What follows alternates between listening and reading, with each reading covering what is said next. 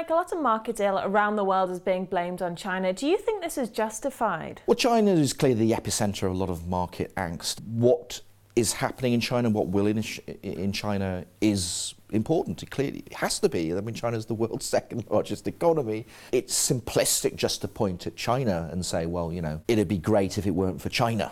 You know, I think it's very convenient for all sorts of politicians to say, you know, we're doing a great job, but those pesky Chinese, you know, what can I say? A lot of it comes to cheap money, and you know, if we're talking about an investment bubble, overcapacity, misinvestment, malinvestment, my goodness, you know, I mean, China has got that in spades, isn't it? That has to be unwound, and that's not going to be a painless process. It doesn't help as well, I mean, and Christine Lagarde referred to this at Davos, the PBOC has a communication problem. Wow, I mean, talk about understatement. I mean, I did compare a little while ago the PBOC's website to a 12-year-old science project, which I suspect is uncharitable to 12-year-olds, but it is absolutely dreadful, and it's not the sort of way that you know, a large central bank should be talking. So there are a lot of self-inflicted wounds, but you know, the problems that China is grappling with are deep, they're structural. They won't, even in an optimal environment with fantastic policy communication, etc., it's going to be a bumpy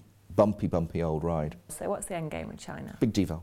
When I was the pariah at this conference 14, 15 months ago, I mean, my suggestion was we need to see something like a 25% devaluation of the Chinese currency, and we've seen, what, 5%, 6% thus far.